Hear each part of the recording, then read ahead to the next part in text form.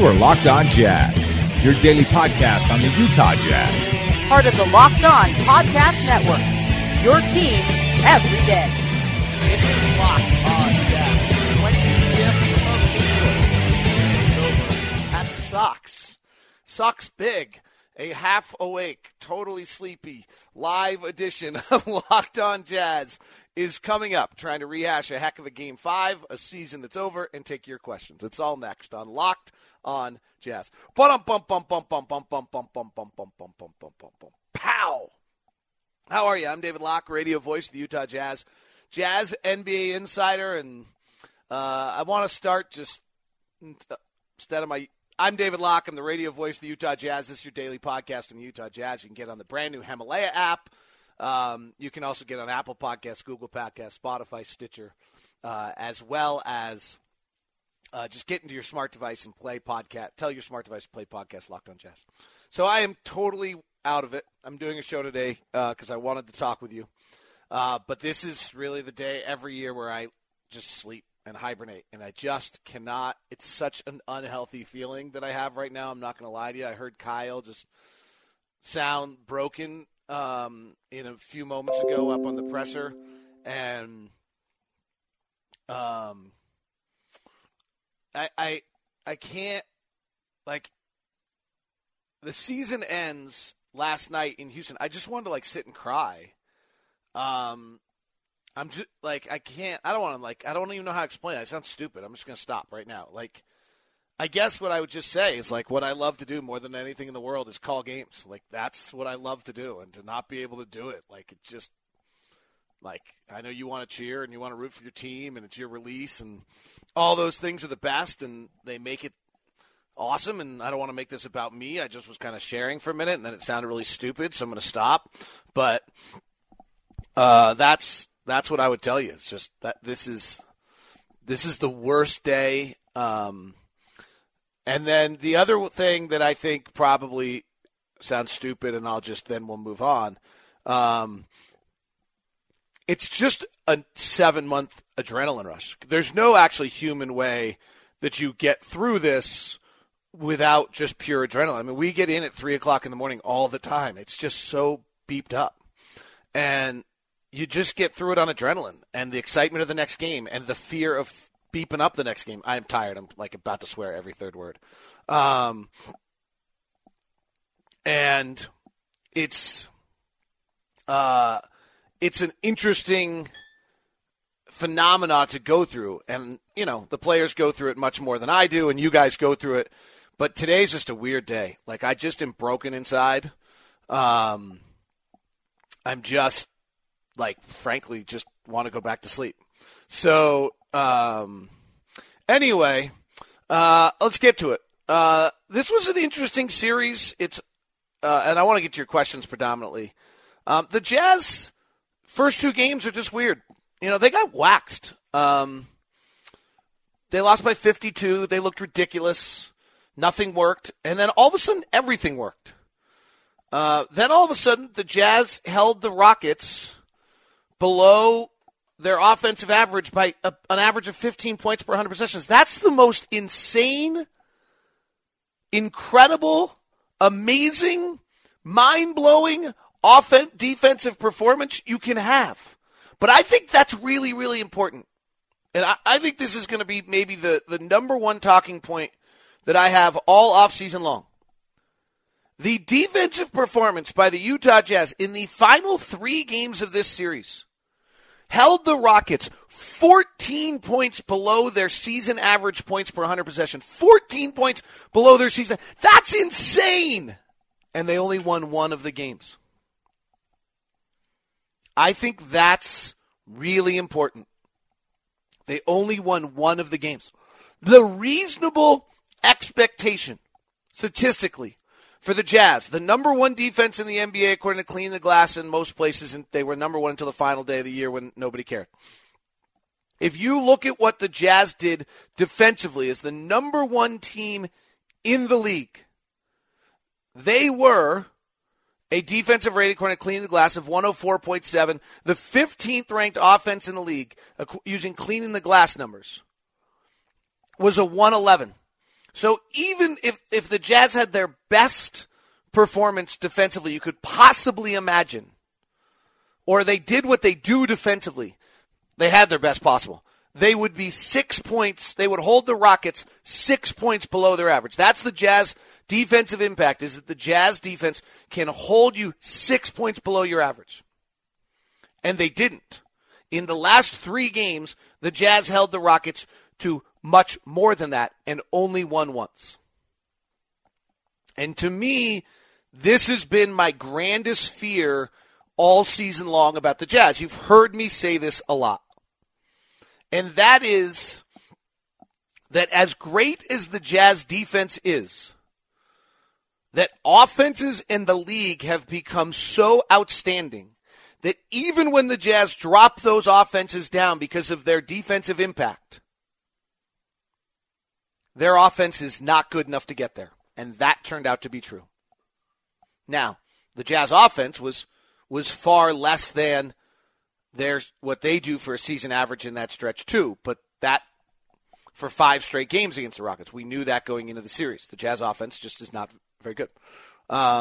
There's some really interesting things going on in this league with the importance of offensive players and things I've preached for a long time. I may get on my high horse tomorrow in a really arrogant show because some of the things I have been preaching are coming to fruition. And that's on the importance of offense. The better offensive team has won every series. Denver and San Antonio are the same. So anyway, that's what I think is interesting. Last night, specifically, the Jazz, they had a chance. I mean, it was there, and it was interesting. And, I mean, Ricky Rubio gets a wide-open 3 in transition with 1:09 left and airballs it. And a 1-point game. He made the 13-footer the possession before. Let's not only talk about the negatives. It's 94-91. Royce O'Neal gets a good look 3, misses. Donovan gets the offensive rebound, can't follow. You're not going to score every time. 90, the Jazz get a stop after P.J. Tucker misses both free throws. Donovan turns it over, driving into the teeth of defense, 94-93, then commits a foul he shouldn't have, which was really it was a bad play. It was a Russell Westbrook frustration, terrible play against Portland that cost him the game. Now it's 96-93 with 41 seconds left, and the Jazz don't score, and that's over. The Rockets won this game in the because they're a better team. They're a better playoff team. They're more experienced, and I hope our guys got the message. The Rockets opened the first quarter 8-0. They just came out and blasted the Jazz to start. That's what championship teams do. They come out, they blasted the Jazz early. The Jazz looked – this was the Rockets – this was different than Game 2 where the Jazz were awful. This was the Rockets were good. But Rubio opens on a 12-footer, misses. Crowder takes a 13-footer. To some extent, we're not a mid-range shooting team. If you do that, that to me says, turnover on Rubio, turnover on Gobert, turnover on Mitchell. It's 8-0. They came out. P.J. Tucker was awesome. That is veteran championship play. P.J. Tucker came out and kicked ass for the first 5 minutes of the game. Just was faster, quicker, on balls, beating people, bouncing off people, doing everything. That's championship caliber. Jazz lead 41-35, 2:38 to play. Capella comes in, 2:14 to play, and the Rockets outscore the Jazz to close the half and lead it at halftime 46-42. Jay Crowder hits 1 free throw, and the Jazz get 1 field goal in the final 2:30. The Rockets came out of that timeout and said, we're going to kick your ass because this is the final 2.5 minutes of the half, and this is what championship teams do. Boom. And then guess what they did to open the third quarter? Same thing. Our guys just didn't have that. Our guys didn't have that understanding. Rubio plays with a passion and a fight and a care, but our guys didn't get those moments of the game. And throughout the series made the mistakes that didn't matter in 52-point losses. But, boy, P.J. Tucker grabbing the rebound from Joe Ingles in Game 3 changes the series. Joe Ingles grabs that rebound. We got the ball down 2. Who knows? I'm not trying to zero in on Joe. I mean, I can just find any play. Transition, someone didn't get back and get Eric Gordon. He gets a wide open three. It's one possession in these games. And it was again last night. And the Rockets were better in those moments. More than anything else out there. That's the two things that dictated this series were the Rockets' mentality and championship mentality and our group just not being ready for that yet, which is probably the reality. Disappointing, but probably the reality. And the second thing was, as great as our strength was, it wasn't strong enough because our other aspects of us, just the offenses in the league are that good. All right, I want to get to your questions. I will give you the depressing numbers on shooting because that's obviously the other part of it, and that's probably the biggest question to me of trying to figure out why that's the case. Today's show is brought to you by Intercap Lending. Steve Carter and the guys over at Intercap. In fact, Steve sent me an email last night telling me that we had another great success with a locked-on listener using Intercap Lending, which was awesome. Alex said Steve is the man. He was available anytime I had questions, got paperwork ready for a week early. My realtor and closing agent also loved him. He was in depth about the loan options out there, made me feel confident with my decision. Brad Tobler said, I had a great experience with Intercap Lending. They're very professional, provide excellent service, kept me up to date every step of the way. I highly recommend them to anyone who needs a mortgage.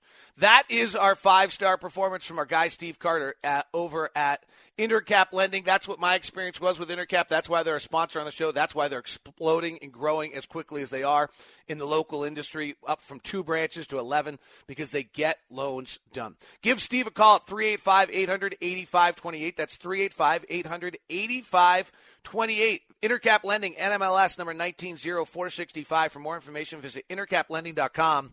That's intercaplending.com. But call Steve. Make sure you tell him 385-800-8528. Today's show is also brought to you. No, I don't think I have that today. Oh, never mind. We're good.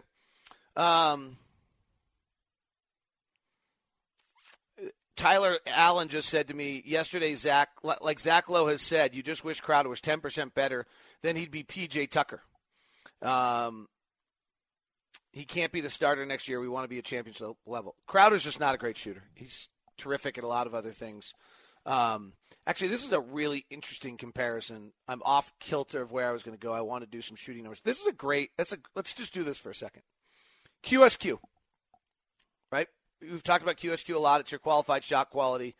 Let me do something here I think's going to be interesting. Let's do both Jazz and Rockets QSQ for their season. So both the Jazz use an incredible system, and they have a great offense to get their guys great looks, and the Rockets have similar. They have James Harden. So, first of all, Harden is unbelievable. His QSQ is a plus 4.7, which means he shoots 4.7 percentage points better in effective field goal percentage than is expected with the shots he takes. But let's look at P.J. Tucker compared to Jay Crowder, and they're actually about the same. Tucker gets a little bit better looks. It's really interesting. So maybe you can find a way to use Jay Crowder in that same way. So the P.J. Tucker's quantified shot quality is a 58.7. He's getting better looks than Jay Crowder. He only shoots 54%, so he's a minus 4.6. Jay is a minus 5.0. Jay's actually, I believe, the second worst power stretch for quantified shot quality performance compared to quality of shots he gets. And that also might be because people are leaving him early open. And P.J. Tucker's might be because people are leaving him open because they have to guard James Harden so much. So some of this might be your pick your poison, and that's what happens with these guys. But both those guys actually, this is where quantified shot quality gets a little funky because you might be choosing to leave P.J. Tucker open in the corner. He had the most corner threes of anyone in the NBA this year because of the fact that James Harden is driving, and Jay Crowder is the same. Now, the difference is how often Jay Crowder shoots compared to P.J. Tucker. Jay Crowder takes 17 shots per 100 possessions, and Tucker shoots only 9 there. It's kind of an interesting comp to look at some of these guys, and I like quantified shot quality a little bit. I do wonder, like, if you go and take – if we went and got a stretch 4 that had a good quantified shot equal to would they suddenly shoot the 55% effective field goal percentage of quality of shots that Jay Crowder gets? That would just be an incredible game changer for us if that happens. I don't know if that's true, but it's a possibility there. Ricky's the other one. Ricky's a -6 in his effective field goal percentage. That's a big, Chris Paul's a +2. That's a big hit. Daniel House is exactly Joe Ingles, +3 on their expected shot quality of what they get. Eric Gordon and Donovan Mitchell are actually pretty similar. So it's interesting how those two things, some of these guys are very similar, and then there's the other area where they have James Harden, and so they're better. All right, here's the depressing numbers for the series. They're just incredible. Catch and shoot threes. The Utah Jazz catch and shoot threes. They got 137 in 5 games, 5 more than any other team in the NBA, and they shot 25.5%. 25.5%. This is something that Dennis Lindsay just said at the podium they're going to have to look into. Is this that you don't have elite athletes, and so that when it becomes into this setting, everything's sped up a little bit and you just don't shoot? Was it collective? Who knows? Overall, the Jazz shooting 3-point shots with a defender not within 6 feet. They had 110 attempts. The Magic were next at 96. The Rockets were at 95. Wide open threes, 110 of them. The Jazz shot 24%. I don't give a crap if you're leaving Ricky Rubio, Jay Crowder, or anyone else wide beeping open. 24%. That's criminal. 24%. What's interesting about this is it's not the Rockets. The Jazz did this against the Rockets in the regular season, so the Rockets deserve some credit. But that's the series, guys. I mean, the Rockets blow the Jazz out by 52 in the first 2, so let's not get too carried away. That's the series. But the Rockets shoot 45% on wide-open threes, and the Jazz shoot 24%. Come on. I mean, that's a 3-2 series. Jazz lead now with if you get a half-decent performance there. That's tragic. I mean, that's the series. It's not the series. I think if we win 3, we could lose 4. I think there's some of that's bullcrap. Like there's a butterfly effect. I don't want to be that type of homer. But the numbers are incredible. If we just look at the Utah Jazz wide open 3-point shooting and look at the Houston Rockets wide open 3-point shooting in this series. Both teams have things about them. Quinn has a system, and they have James Harden, and Mike D'Antoni is a great offensive coach. But here are closest defender not within 6 feet. P.J. Tucker is 13 of 27. P.J. Tucker was great. P.J. Tucker was way better than anyone we had to offer. Eric Gordon, 14 of 23, 61% on his wide-open 3-point shotters. Eric Gordon was way better than anyone. But we got to realize how damn good Eric Gordon is. Eric Gordon was a 23-point-a-game scorer in his third year in the NBA. He was every bit close to Donovan. Like, he's a real comp to Donovan. James Harden was 4 of 8 on wide-open threes the few times we broke down. Chris Paul was 3 of 9. Gerald Green was 2 of 6. Austin Rivers was 2 of 5.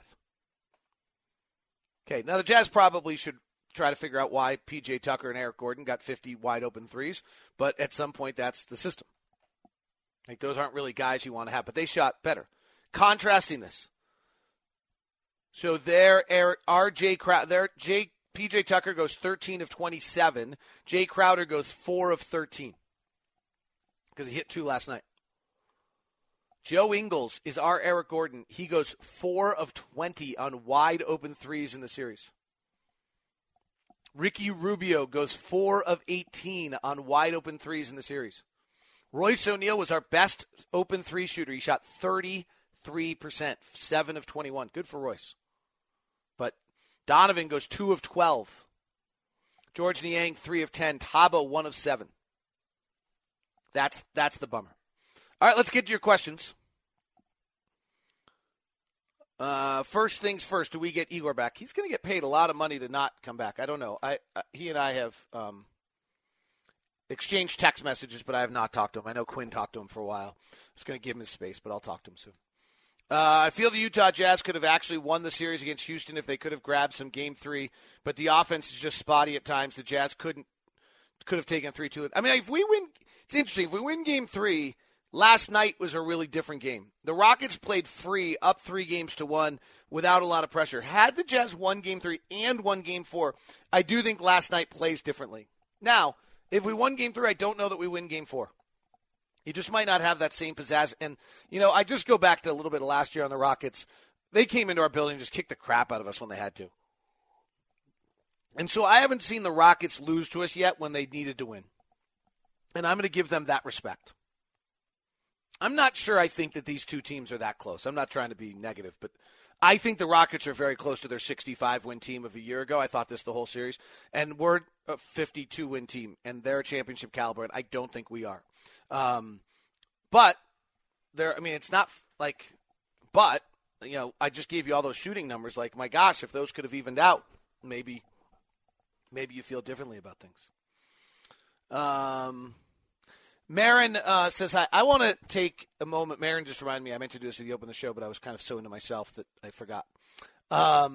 We arrived at the airport last night. There were fans there. It was incredible. I was talking to Quinn. I'm like, Quinn, there are fans out there. And he just was like, yeah, they're incredible. Like, Quinn and I were just standing in the parking lot talking when they came, and it was just awesome. You guys are the greatest.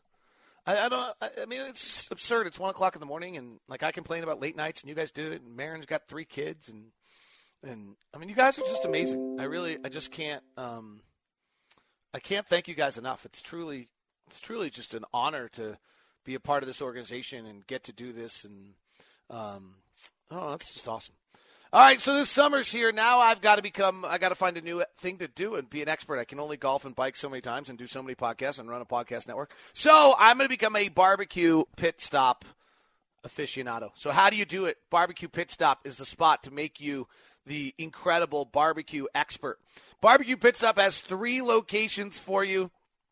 And I'll try not to screw them up. They're in Lehigh on West State Road. They're in Layton on Highway 193. And they're in Salt Lake City on 13 South, or 21st South and 3rd West. 21st South and 3rd West.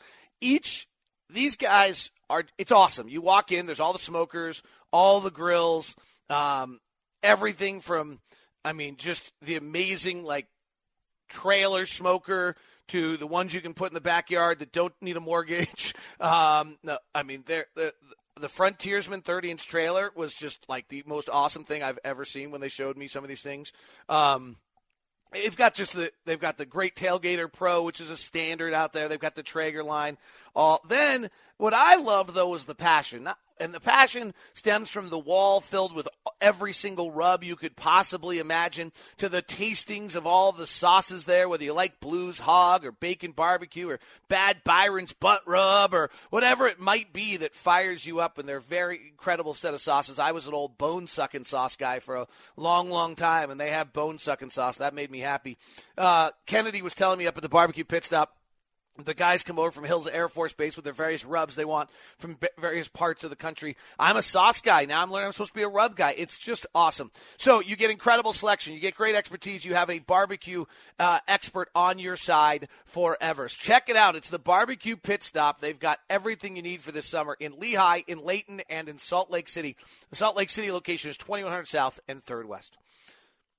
To your questions, do you think Kyle Korver is coming back or is he retiring? Seemed like he was leaning toward retiring from his interview. Everyone I talk to says Kyle's coming back. Kyle is pretty excited to work in the offseason. He's got more time to get ready and wants another year of it. Still loves it. I have not talked to Kyle about it. I just listened to Kyle's presser. I think he's closer. I don't know if Kyle knows. I think that's probably the truth of the matter. I think there's a moment in time where you're trying to get ready for the next season, and all of a sudden you realize you're not quite able to get ready for the next season, or you don't have the fire to get ready. And Kyle is only going to do this if he can still be great. That's the essence of Kyle. I do think, whether Kyle realizes it consciously or subconsciously, the release of the letter, the comments about Donovan, to me, sound like a guy who either thinks it might be over or at least realizes it's close. That letter was awesome, unbelievable. You saw P.J. Tucker talking to him after the game. I'm pretty certain that kind of passion coming out of P.J. Tucker was about that. And that, to me, was those don't hold. He can't do that unless he's a player. So I don't know that that's really what's happening here. But to me, it feels a little bit like at least there's a recognition of that. I think the knee going out at the end has been really depressing to him. The only thing I would say is I do think that right now, at least from where he's coming from, I think there might be almost a level, and I don't mean this like in the serious clinical sense of things. I do think that there might be some level of depression or just, depression might not be the right word, but I think what I'm saying. I mean, like I would say that I'm fully depressed today. Like I'm trying to pump up for the show, but I'm just like, I want to go back to bed. Like that's all I want to do. I just want to sleep. Like my heart is just broken. So I think there's a brokenheartedness to where Kyle is right now, and that's part of what you heard in that presser. Donovan had to work so hard last night to even get the ball. He seemed gassed in the second quarter. We really need to get him a second, unquestionably. We've got to get Donovan help. I mean, we got to get Donovan help. He doesn't have help on this roster. I'm not trying to be mean to Rudy or Ricky or Joe. It's not like Ricky's strengths are not scoring. Joe is not a scorer. You saw it in this series. Joe was absent. They just decide that every team that has decided they're not going to let Joe do something and has the personnel to do it can do it. Joe's awesome, but that's right. Like they switched so much that Kyle couldn't really play. He's not a scorer. Somebody else has got to be able to create offense there, creator, other than the two things we have right now that create offense. One is Donovan, and two is the system. And we need desperately, and the third one I would say is we need above average shooters. Offensively. Now, defensively, how do you weigh these things? These are not easy, and they're not easy to go get. But, how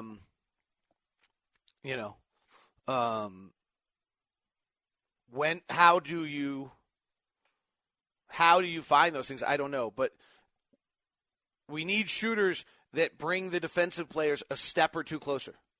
Ricky and Jay are two of the least good shooters, according to QSQ, at their position, so I'm guessing that teams don't take that step.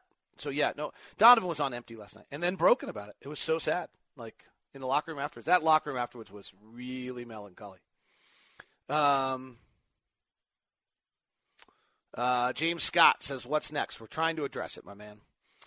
David, would Ricky back as the backup to, say, Patrick Beverly or Kemba? Not realistic. Seth Curry, Drew Holiday in trade, but something would you see working statistically? The only thing I will tell you, and I'll get into this tomorrow, I more passionately than ever believe that you have to have above average offensive players. That you cannot survive with a player and win with players that are below average points gained players. That's my metric, who use possessions. And I'm just talking like 10 a night. Like you just don't. I think that we'll talk about this coming up, but it's interesting. So you have to really find those guys. Kemba's not totally unrealistic. I mean, I don't want to get hopes up, but we have the money. If he makes all NBA, which I don't know if he will, I don't think he will, but if he makes all NBA, then Charlotte isn't going to want to pay him. He may not want to go back to Charlotte. And so, he's got to find a place. He's been in a small market. He is a New York kid. I don't know if he wants to come west, but we'll see. I'll tell you what. I love Dennis' spin of that we're going to turn Utah into a positive place to come to play. I'm not a believer in it, but let me clarify what I mean by that. I just don't think that there are – I think there are only 5 or 6 places that are free agent destinations. Okay, LA's unique. LA's unique. I actually think Houston's a free agent destination. James carries you, and that's an incredible city, and particularly if you're an African-American, it's an amazing city. Oakland with their new arena is going to be – and San Francisco is pretty awesome. Philadelphia might be a draw other than the fact their arena sucks. Boston has proven that they're a free agent draw with Al Horford and Gordon Hayward. I'm stunned by it, but they've done it. I don't know that I think New York is. I think they're going to get players, but I don't know that they're actually – I think Washington should be, and Miami. So there's 7 places that I think are a free agent draw, and maybe Brooklyn, 8. If we're up against one of those 8 places, we're not getting someone.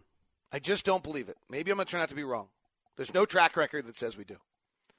If we're up against the other 22, it's a money issue. It's a money and role issue. And in that sense, Dennis is absolutely right. We didn't used to be able to compete against those 22. That's the difference. Now we get in those 22, and you're deciding to go to Chicago or Utah, and Chicago should be a draw, but it's not. So maybe that should be 9. But those are great, unbelievable cities with geographic or economic or whatever world differences that we just can't compete with. But if you're going to Indiana or Utah, you're going to Orlando or Utah, you're going to Detroit or Utah, you're going to Charlotte or Utah, you're going to Atlanta may end up being that if they build that thing right. San Antonio or Utah, Portland or Utah. Now it's a money issue. But for the first time ever, we actually are good enough and we have things doing right that I think that we can, and the city has evolved enough that we can maybe get somebody in that realm.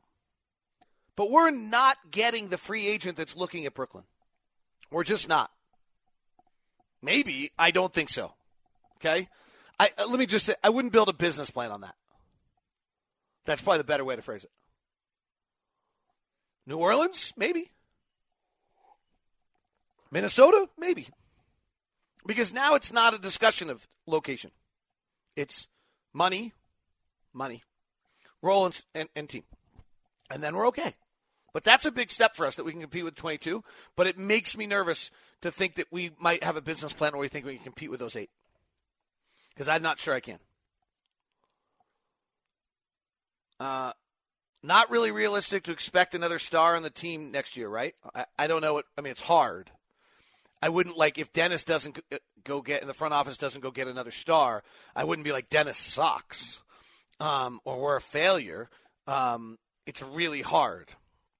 I don't know what the star is.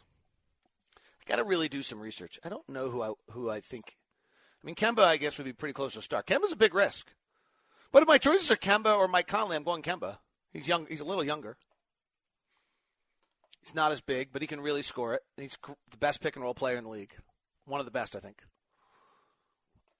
I'm not in love with Kemba.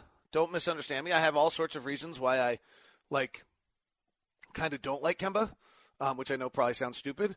But then, I run the numbers on the top players, pick-and-roll stuff, and you get to Kemba pretty fast. And that's what we run. So, if Kemba can run a 1.07 pick and roll with Cody Zeller and have it be arguably the best in the entire NBA other than Kyrie Irving and Al Horford, what the hell is he going to do with Rudy Gobert? Boy, my language is terrible today. I am sorry. I'm tired. I'm going to sleep when we're done. It's all the energy I got.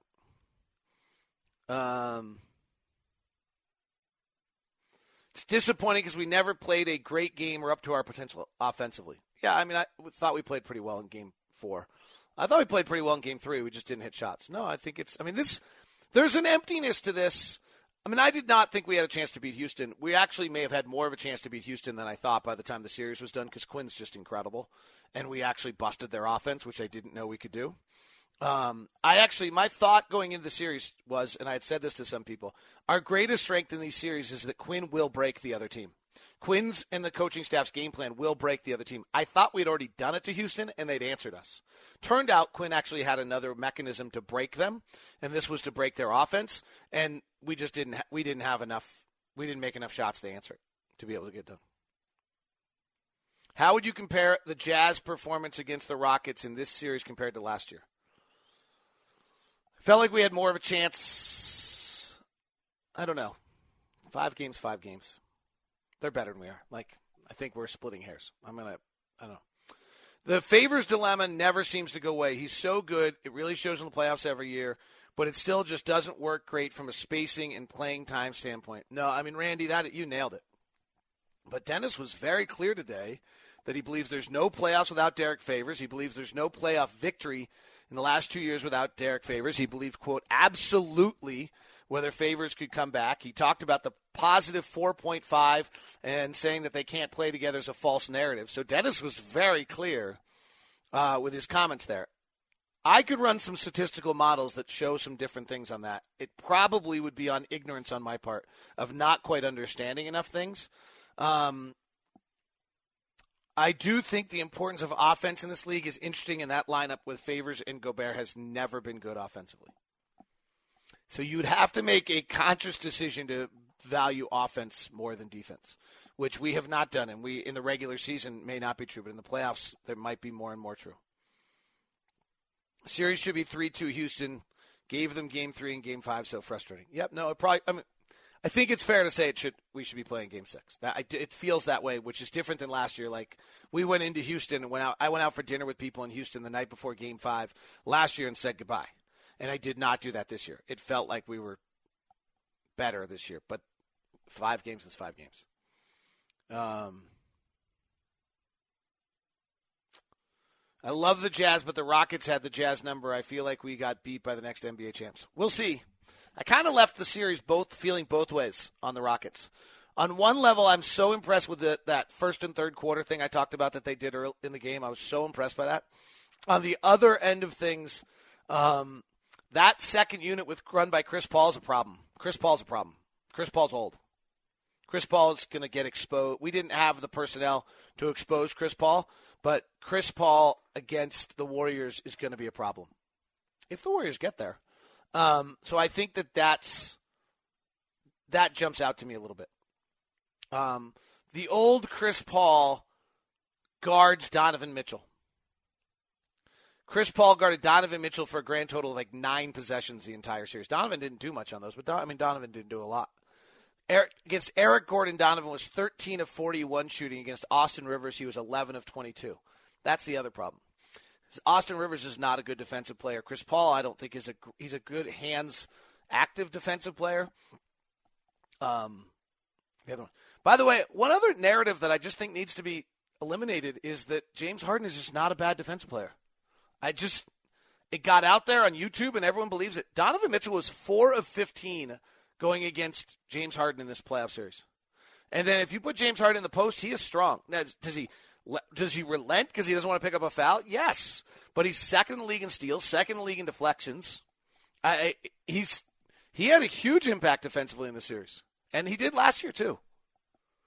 Does he take possessions off? Absolutely. Can we go put him on YouTube and make a fool of him? Yes. Is that a sample size of 1? Yes.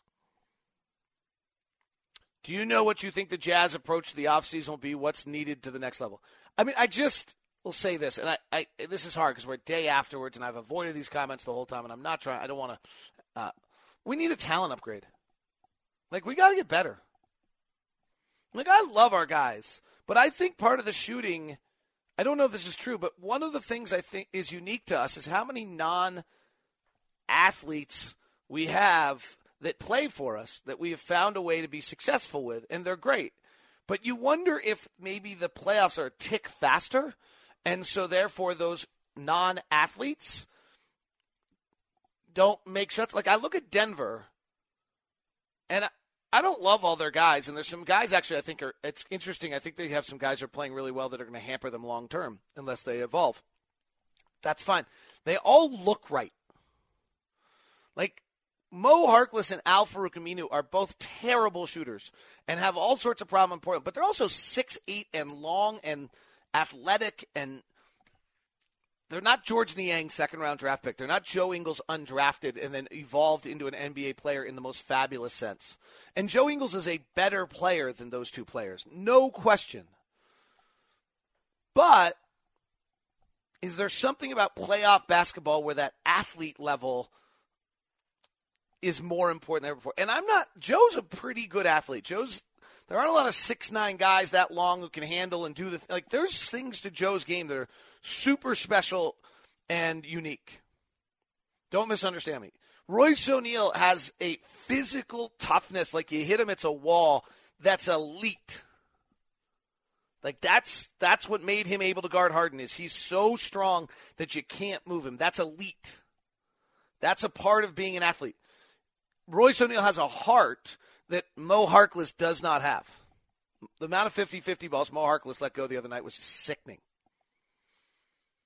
That's a talent. But just pure speed, quickness stuff, I don't know. To me, it feels like that's got to come up a little bit. But, frankly, we've been probably third or fourth best team in the Western Conference each of the last 2 years, fifth or sixth best team in the NBA. So, being critical might be a little silly. Now, that if you want to get better, that's what I'm saying. But I might be wrong. The Jazz are lucky enough to sign Tobias Harris or another stretch four, or can the Jazz title contend with Rubio at the point guard? It's a good question. I don't know that, Del. I don't know that question. That's a great question. Tobias Harris, to me, is the most exciting player to add to our team. If I could go pick a player in the NBA who's not going to be an all-NBA caliber player, that might be the guy I would go take. I'm looking at my list right now.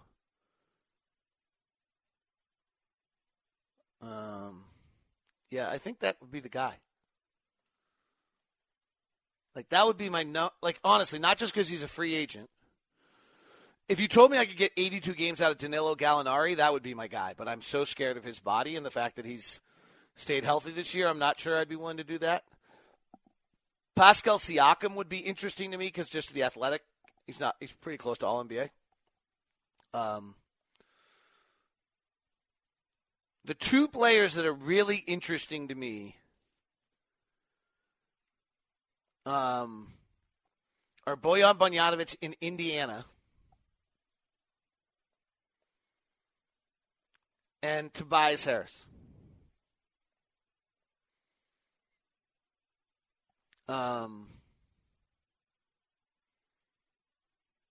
The other one I would throw out there that I would be interested to dig into, and I don't know, I'm assuming he's signed, is Jeremy Grant in Oklahoma City. He shot 39% from three this year. He's pretty good, and that's that athlete. I like Nikola Mirotic, but that's not, he's actually not a bad athlete, but he's not, I like Nikola Mirotic too. I mean, that's another one that fits into these are the guys that fit into, it's interesting. I think there's also a money allocation question you got to start asking yourself. Where are we spending our money? Anyway, all right, that's been a good show. It's really long. Thank you for tuning in. I super appreciate it. I saw that there are other questions. I will try to get to them. So you guys are great. I'm not going anywhere. We'll do a show tomorrow. We'll do shows next week.